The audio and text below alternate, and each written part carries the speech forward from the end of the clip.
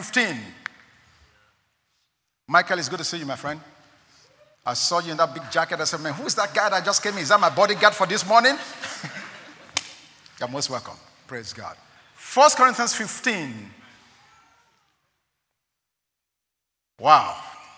It's amazing what God has already done. Amen. From 9 o'clock this morning and to all of the special music ministration, the message is already set on course. Yes. And it's amazing for me when God does that, without any of us checking with one another. But God has already set his path. And so this morning, I'm going to speak to us on the hope of the gospel.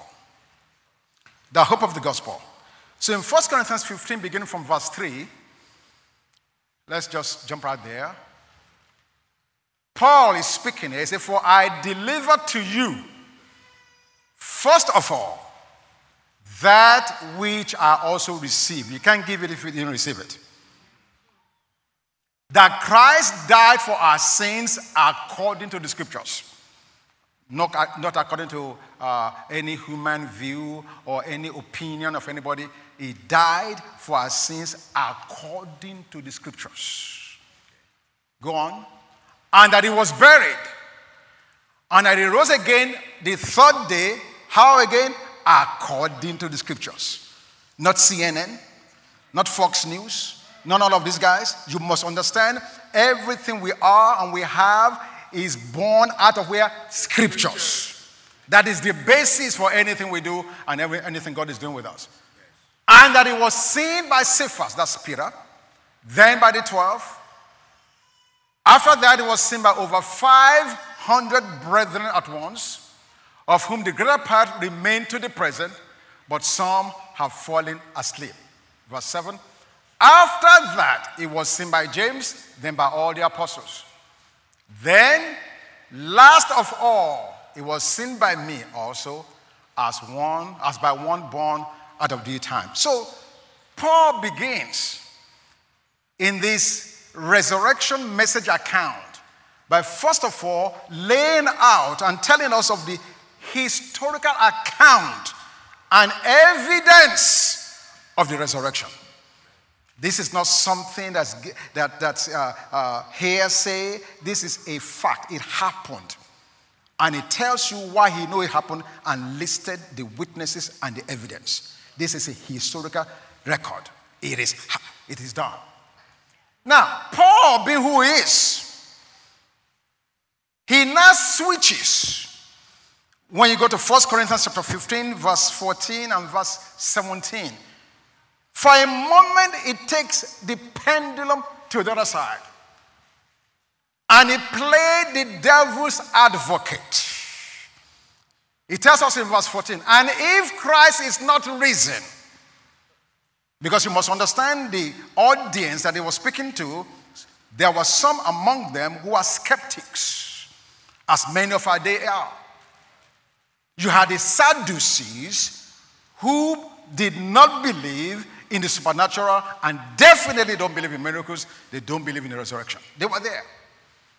Because in Israel back in those days, the priests, the Pharisees, and the Sadducees were the leaders of the religious body. So he says, I have given you the historical account. It happened. However, given the fact that there may be some among you who may be skeptics, let me play the devil's advocate, so to speak. He said, and if Christ is not risen, then our preaching is empty, and your faith is also empty. He says, but and if Christ is not risen, that your faith is futile, you are still in your sins. Verse 18, then also those who have fallen asleep in Christ have perished. One more verse. If in this life only we have hope in Christ, we have all men the most pitiable. So in looking at this devil's advocacy, he established for us four things. Number one, he's saying if Christ is not risen, then our faith is futile. In other words, we have nothing to back up what we're doing. Number two, if Christ is not risen, it says, our sins remain. They are not forgiven. Number 3. He said, if Christ is not risen, then all the deceased saints, they perish. There will never be another hope of ever seeing them again. And then number 4, he says, if Christ is not risen, we are of all men most miserable. You guys give up a nightclub, you give up your weed. Can you imagine? The marijuana you used to smoke and bang your head, you gave it up. You gave up your Heineken. If Christ is not risen, we are of all men most miserable. But the good news is, amen, none of those 4 things are true. Because we know that Christ is risen. And so for those of us who have lost loved ones in Christ, I can assure you this morning, hallelujah, every saint of God that has slept, that are no longer with us, your father, your mother, your brother, your sister, your husband, your wife, whoever they may be, one assurance of this day is to know that you know that to be absent from the body is not to say that is the final. Because the day is coming when the dead in Christ will rise. We will see them again. Why? Because Jesus rose from the dead and became the first fruits of them that rise from the dead. In fact, let's go there in verse 20. Still in 1 Corinthians 15, verse 20. This is the assurance that we know that our loved ones will see them again. In fact, you see your father again. Yes, sir. He's just gone to prepare. Yes. He's warming the place up for you. Yes. Hallelujah! Hallelujah! Look at what it says. 1 Corinthians 15, 20. But now. Say, but now. But now. But now. After having played the devil's advocate and giving you all the bad scenario, all the possible things the skeptics may be saying, let me establish the fact as it is. Yes. But now, Christ is risen from the dead and has, oh my God, the reason I said if you understand what fully happened, you'll be doing flips, you'll be celebrating, people will think you are mad from your celebration. Because you must understand that his resurrection was also what? Your resurrection. Yes. It's about now in Christ, but now Christ is risen from the dead and has become the first fruits of those who have fallen asleep. If there's a first fruits, there is a harvest yet to come of the same quality. Yes. Oh my goodness, if you ever gone to the farm, if you grow oranges in the grooves, and it's harvest time. When harvest time comes, you go out to the fields and you see a sea of green oranges. But every now and then, because the harvest is just coming on, you see some golden oranges that's beginning to ripen. Yes. And that is a signal to the farmer that once I see these golden oranges, the harvest is not too far behind. Yes. So the golden ones are the first fruits. In other words, they are the ones that ripen first. But the others that look green now, in due time, they will also ripen again. And so when the Bible says Jesus is our first fruits, it's implying that the rest of us who are in Christ in due season will manifest the same risen Lord in Jesus' name. For since by man came death, by man also came the resurrection from the dead. For as in Adam all die, even so in Christ all shall be made alive. One more verse 23.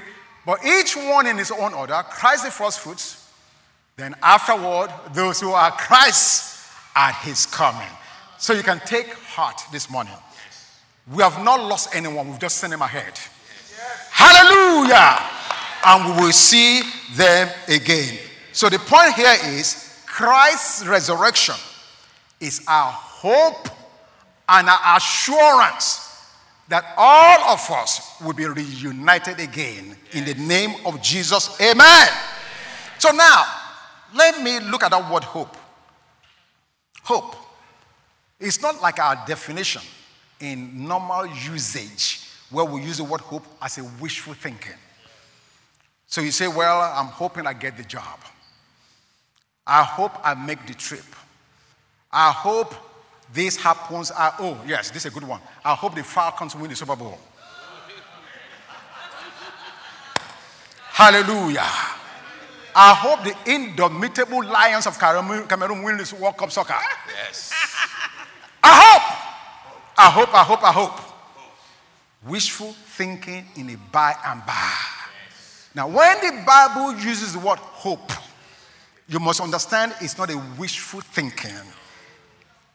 What God is saying to us through the word hope is a confident expectation that is based on God's promises. Hebrews 11:1. Now faith is the substance of things hoped for, the evidence of things not seen. So the resurrection of Jesus is our hope and assurance that everything God said concerning our redemption is going to happen. Amen. Now, hope is a firm assurance regarding things that are unclear and unknown. Now, let's go to Romans chapter 4 in verse 18 and give that to me, please, in the Message translation.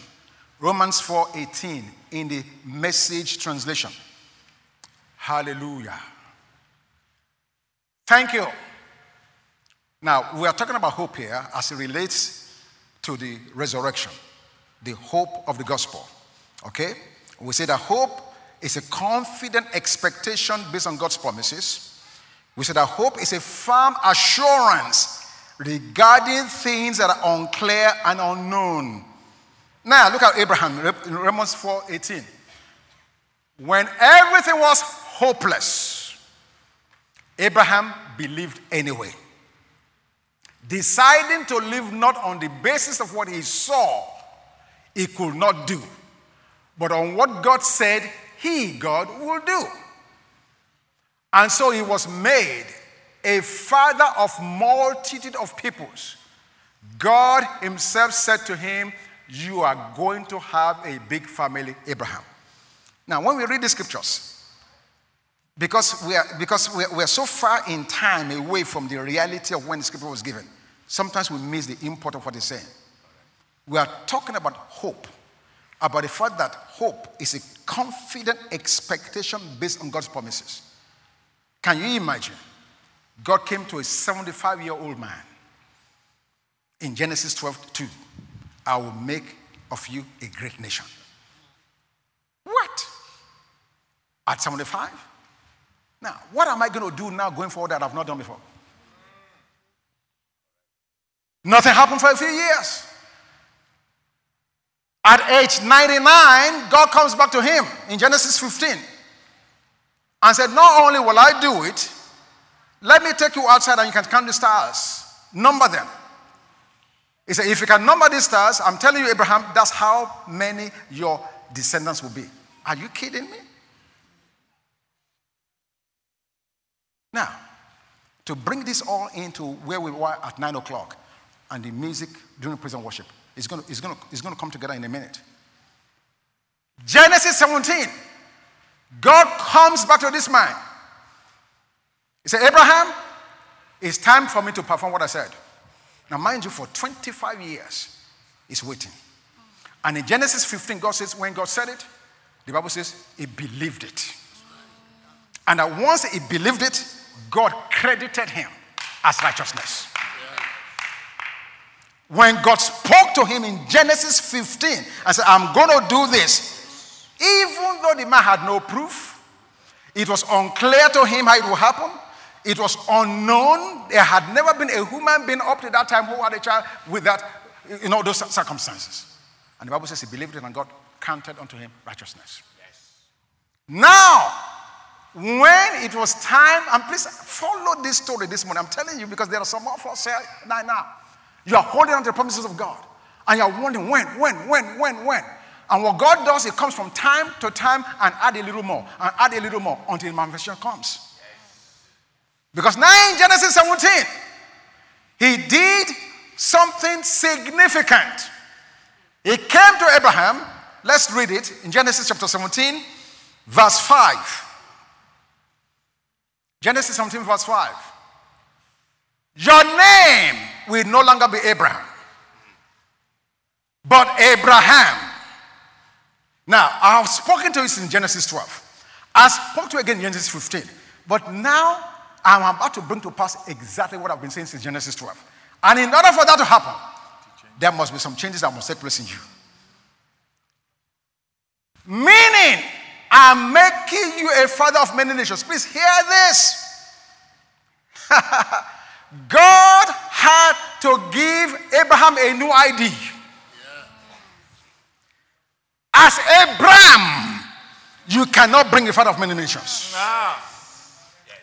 That word Abraham is still tied to the earthly. I did not give you that name. Terah gave you Abraham. And you will not be able to accomplish what I'm trying to do through you by Abraham's handwork. I've given a promise. It will come to pass. But before it comes to pass, first of all, I must give you a new identification. Yes. Therefore, here in Genesis 17, God says, you are no longer Abraham, I'm making you Abraham. A new ID. And every day, now you go to the scriptures. From that moment forward, you never saw anyone refer to Abraham as Abraham any longer. From the moment God said it, his name was changed to Abraham, and people around him call him Abraham from now on. Yes. Why is that so important? Because every time they pronounced his name, they were bringing to pass his destiny. Yeah. When you said Abraham, you're saying, I'm in agreement with God, you are the father of many nations. You are the father of many nations. And in time, God brought it to pass. Now, let me give you a dimension here that's important for you that's married. Because in order for God to bring this to pass, he had to walk both through Abraham and Sarah. Yes. In that same Genesis 17, in verse 15, the Bible came, God came and said to Sarai, and God continued speaking to Abraham and Sarah, your wife, don't call her Sarah any longer. Why? Because in order for this to happen, between husband and wife, both husband and wife must get new IDs. Absolutely. Yes. What I'm saying to you is, in your household, both the husband and the wife must be in alignment with the new identity that God is giving you in and through Christ Jesus. If you both want to see the manifestation of certain things that God is bringing to pass in your lives. Amen. So God not only changed Abraham's name, he also changed Sarah's name. Right. And when he changed both of their names, he said, in a year's time, you're going to bring forth the son. Hey. Are you hearing me? Yes. And that's exactly what happened. That's exactly what happened. Now, hope is not a feeling. In fact, it is an intellectual acknowledgement that God is faithful. What do I mean by that? Abraham and Sarai knew that a day came in their lives when God changed their name. This is a fact. It happened. They were aware that God did something. There was an intellectual understanding. Just like when you go to the courthouse and change your name. If I change my name from Bank to from Rob to Robert, from the day I got that ID changed, I have a knowledge that I just changed. In fact, okay, this happened to me really in true life. Okay, so before 9/11, my driver's license was just Bank Akimola. Before 9/11, you know, William for Bill, Bob for Robert. So one day I'm flying, TSA. They look at my ID. Bank Akimola. Is that? There's an inconsistent here. Your ticket is showing Macaulay Akimola, yours Bank Akimola. You can't be the same person. I spoke grammar.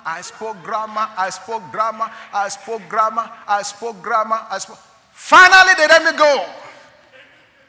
I said to myself, I've got to fix this. Yes, you got it. I came back and quickly went to DOT and got my Georgia's driver's license changed to reflect my full name. Because now, thank God for Osama bin Laden, abbreviations don't work any longer. Bill is no longer Williams. Bob is no longer Robert. Are you following what I'm saying? Yes. But the point I'm making, I remember. I have an intellectual understanding and knowledge of when the change took place. Yes. And as a result of that, I can hope.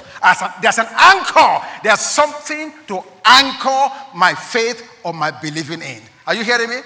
So the day God changed Abram to Abraham or Sarai to Sarah, that day, they understood that God meant business. So what I'm saying to us is this.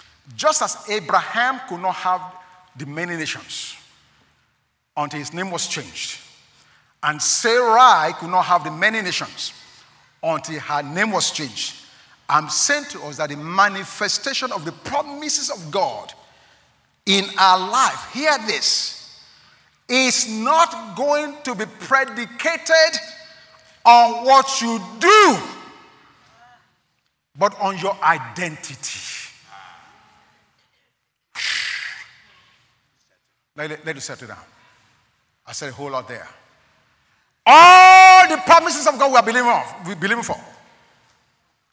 The manifestation will not come on the basis of what I do or do not do. It is not predicated on what I do or do not, and I'm going to show it to you before we leave tonight. But in fact, the manifestation will be on the basis of your identity. When a woman is pregnant, day 1 or week 1, week 2, there are a lot of things she does with no problem. But as the pregnancy progresses and she gets to the 5th month, the 6th month, or the 7th month, it is highly unlikely that she will go to the mountains of Tennessee and get on the zip line. She probably won't do that. Why? Why would she not go do something? Why would she not go skydiving on the 8th month of her pregnancy? Something inherently tells her that because you are carrying something new on the inside of you, certain things are a no-go. Not because she went to a school and got a seminar. Don't do this, don't do that, don't do this, or do this. No! The reconstitution of the new life within her begins to dictate what she does and does not do. Yes. Nothing from without, but everything from within. Okay. Let me say something else. When a child is born,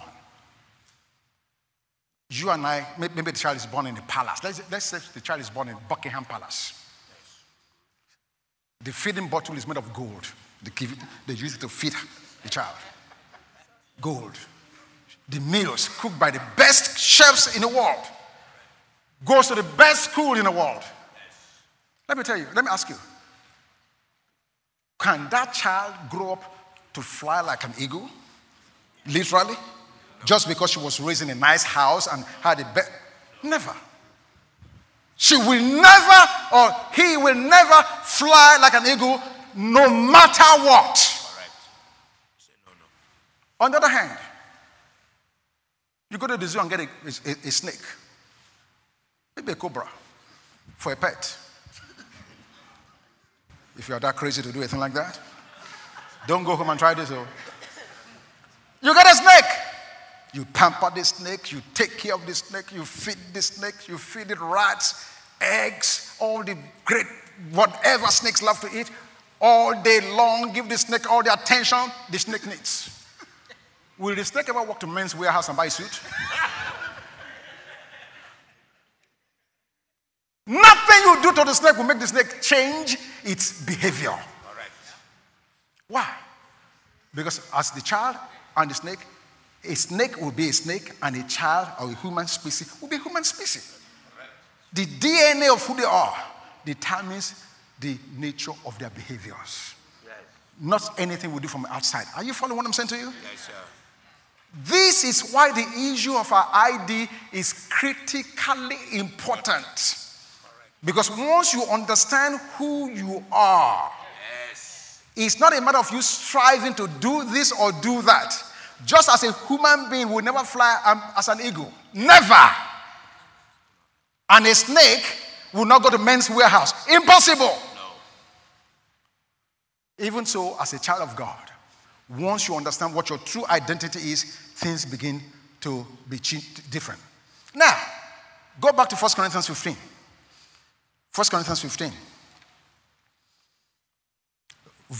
Verse 47.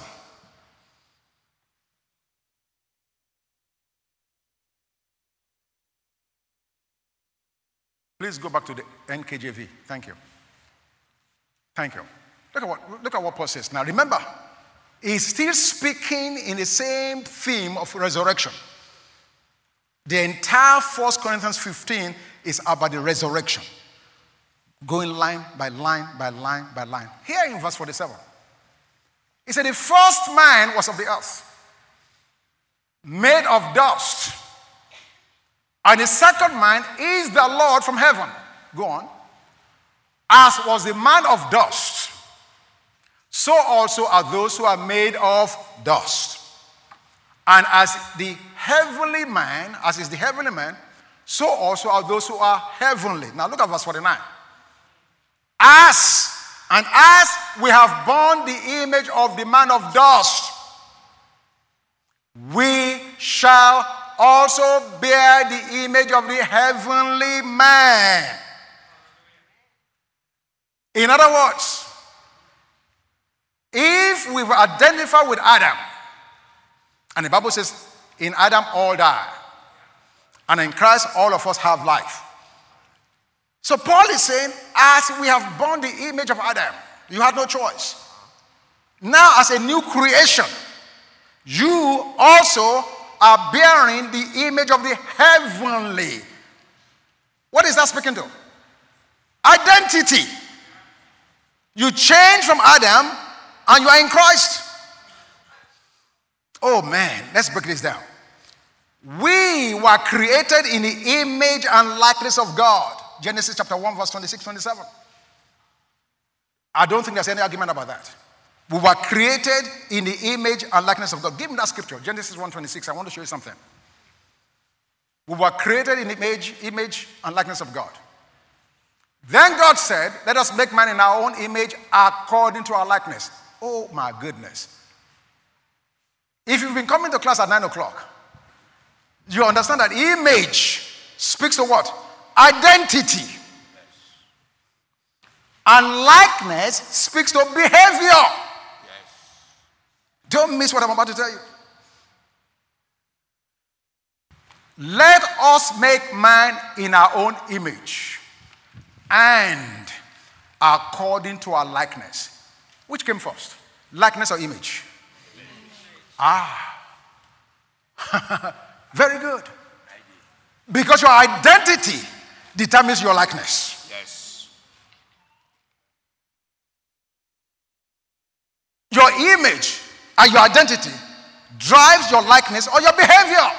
Yes. So when God created Adam, he gave Adam his image and likeness. And we see that lived out because Adam, on the basis of that, was able to go out and name the animals the way God would have named them. Yes. Because the image was intact. Correct. Had God's image and also likeness.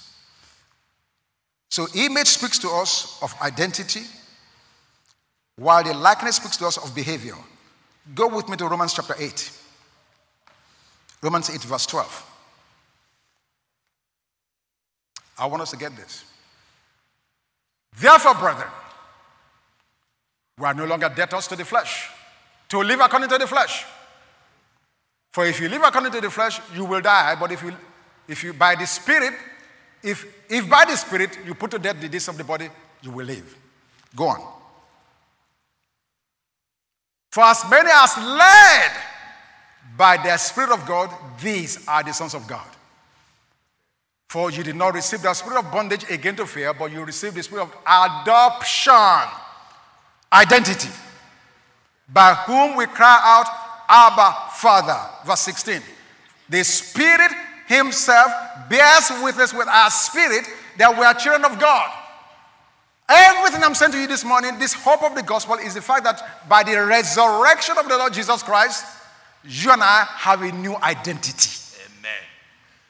And that ID, that new identity, is your key to operating in the earth and to get the kind of result that Jesus got. It is important you understand that. Now let's move on. Not Romans. Let's go to 2 Corinthians chapter 3.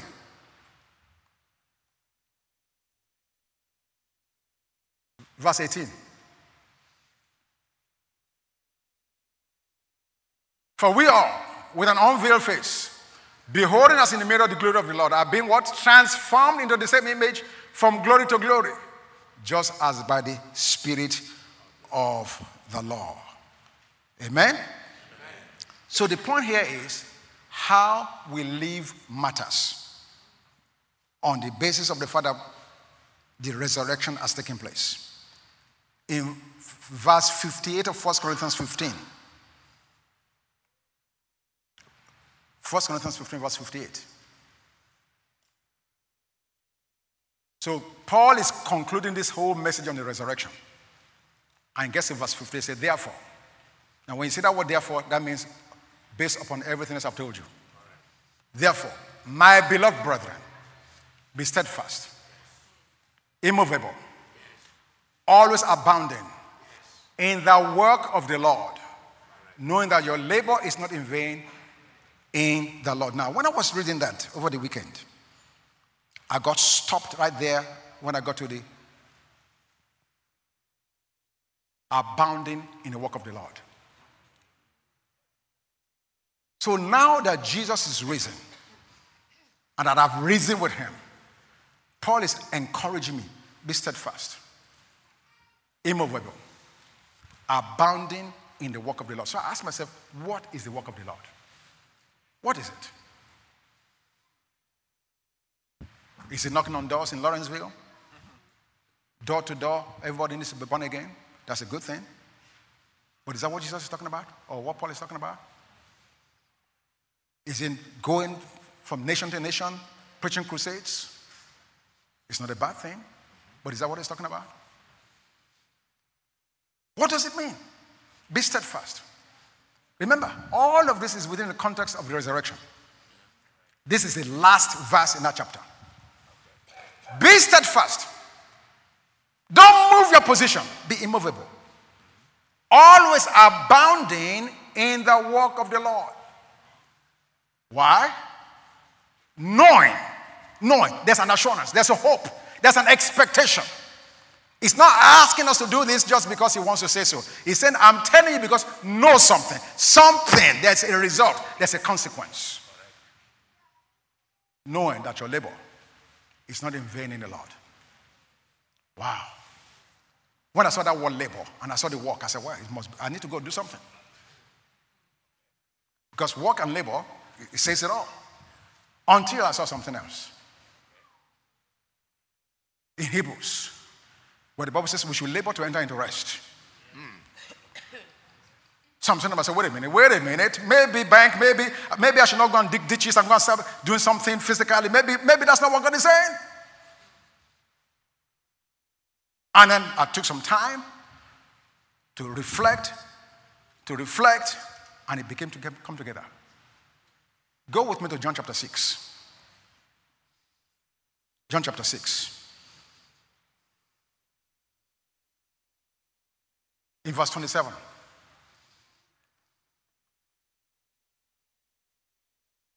Do not labor. Here we see the word again. Jesus is using the same word, the exact same word that Paul used. Do not labor for the food which perishes, but for the food which endures to everlasting life. So whatever this work is, endures to everlasting life. Are you hearing me?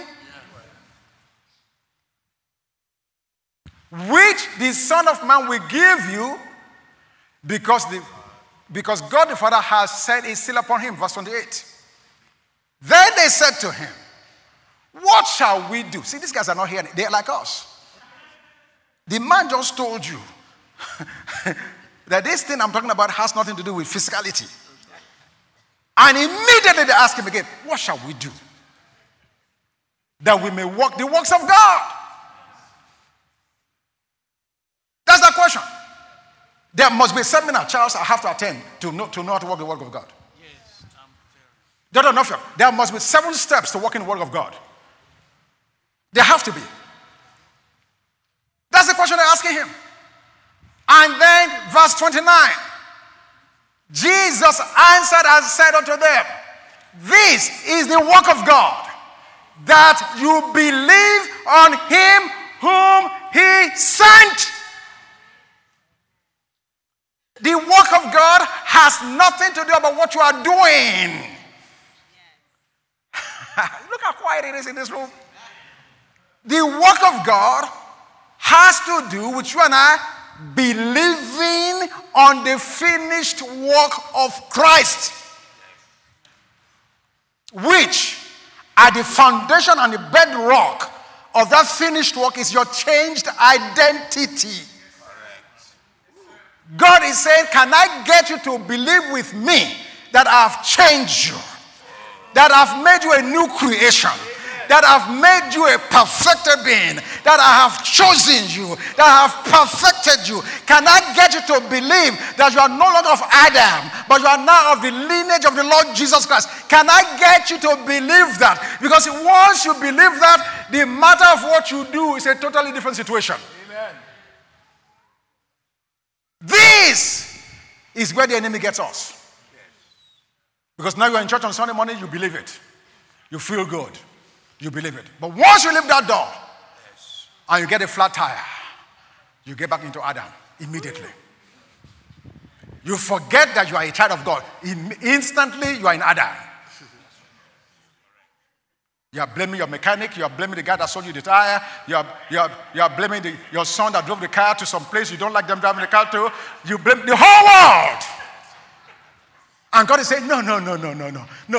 This new life is not a one-time deal. It's a moment by moment by moment by moment, recollecting and believing and saying, God, I thank you. I am a new creation. That is the essence of resurrection.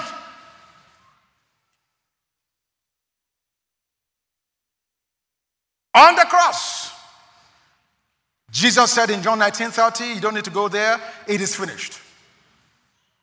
He said it's finished. So you ask the question, but what is finished? What is finished? What have you done, Jesus? What have you finished? Of course, he's referring to the work that the Father gave him to do. And he made that clear to us. Give me John 17 verse 4. He made that very clear to us in John 17 verse 4. He said, I have glorified you on the earth.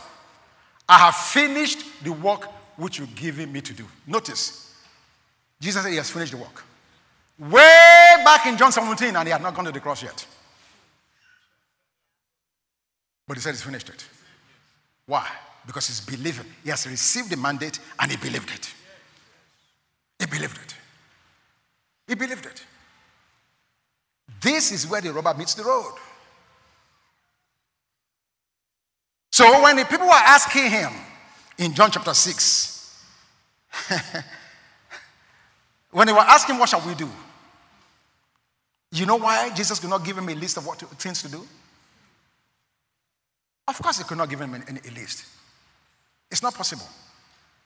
Because if in fact, according to John 19, he had finished the work, it is finished. If I have finished it, what am I now giving you to do?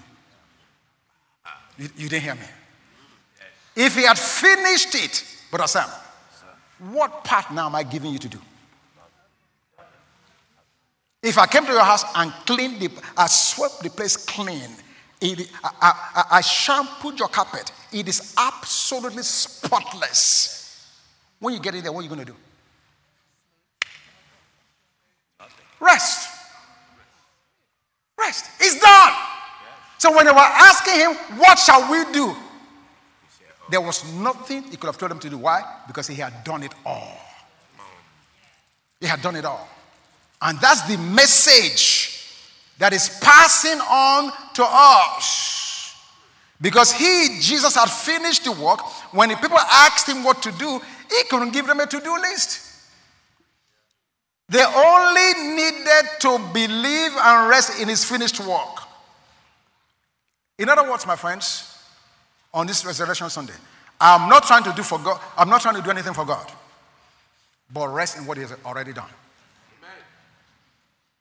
I'm not trying to win the victory, but rest and stand in his completed victory. This is a gospel of grace. And no one knows this more than Apostle Paul himself. I don't have time to go into all of it. But when you read Acts chapter 8 and Acts chapter 9, Paul, based on his Adamic nature, was working for God. Oh my God. Going from house to house and from place to place, putting people in prison and trying to waste the church of God. He was working, zealous. And God had to stop and say, Paul, Saul, what are you doing? This is not working for me. No. And God had to bring him into correction and now release him into proper ministry. So it's not a matter of needing to do something. It's a matter of resting in Christ. And then when we are rested in him, we can do good works. Now, very quickly, in 5 minutes, let me give you, what does believing in your identity, what does it look like? Believing in this new identity as a child of God, what does it look like? Number one, you will have the same end goal as God. Yes, sir. There's nothing like saying, I'm a child of God, and your whole aspiration and your life is lived for something other and different from his goal. It's not possible. That's what Jesus said. You've made me a body. And because you've made me a body, willingly, I'll give myself back to you. So once you become a child of God and you believe you're a child of God, that will be the first thing that changes. God's goal becomes your goal. You get that? Number two, spontaneous obedience based on confidence in a character and sympathy with his ends or with his goal. Now, this is not obedience to get something, but obedience because you've gotten something. Two different things. Once you become a child of God, once you become a child, spontaneous. You don't have to take a seminar, fast, pray. No. Once you become a child of God and you know that you are a child of God, you're a new creation, there will be spontaneous obedience. Based on what? On your confidence in the character of God and in sympathy with his ends or with his needs or with his goals. Yeah. So if you are still dilly-dallying and you know that God is speaking to you, you are not settled on your identity.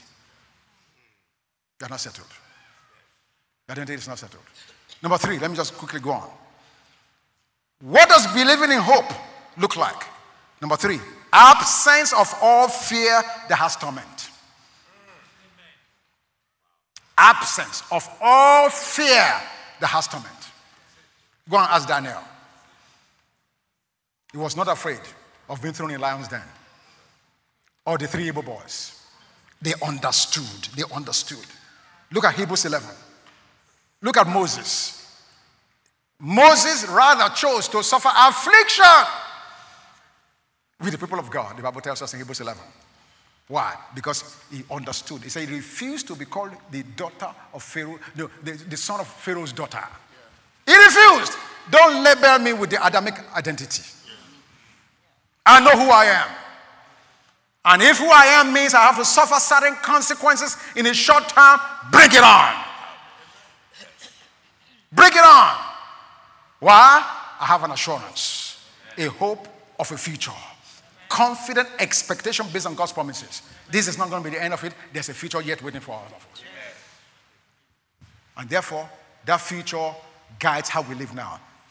Number four, peace of mind. Peace of mind.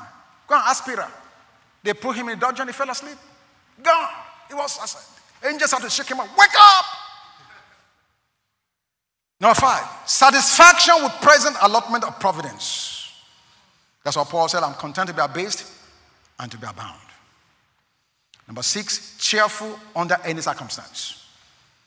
All of these points are a message by themselves. I don't have time. But Paul wrote a powerful message of rejoicing from Philippian jail. He said, rejoice! And again I say, rejoice. And this is a man that was in prison. Number 7, this is very, very important. When you take on the true identity that God has given you, you have a universal opposition to all that is evil. You didn't hear me. Universal opposition to anything that's evil. Why? Because you know those things, God contends against them. And lastly, number 8, you have universal sympathy with all goodness. Amen. This is the hope of the gospel. Jesus' resurrection is our resurrection. In that resurrection, we got a new name, a new ID. And God now wants you and I to start living out that new ID and on a day-to-day, moment-to-moment basis. There's no formula. Amen. This is why Romans says, for as many as led by the Spirit of God, they are the sons. As a son, the Spirit is in you to lead and guide you. So I'm not going to give you a list of 19 things to do to know that you're a child of God. No. That's the role of the Holy Spirit. But just know that you have a new ID. And trust God every moment to live through you so the manifestation of who you are as a child of God can come forth and be a blessing to your generation. Every eyebrow and every head closed.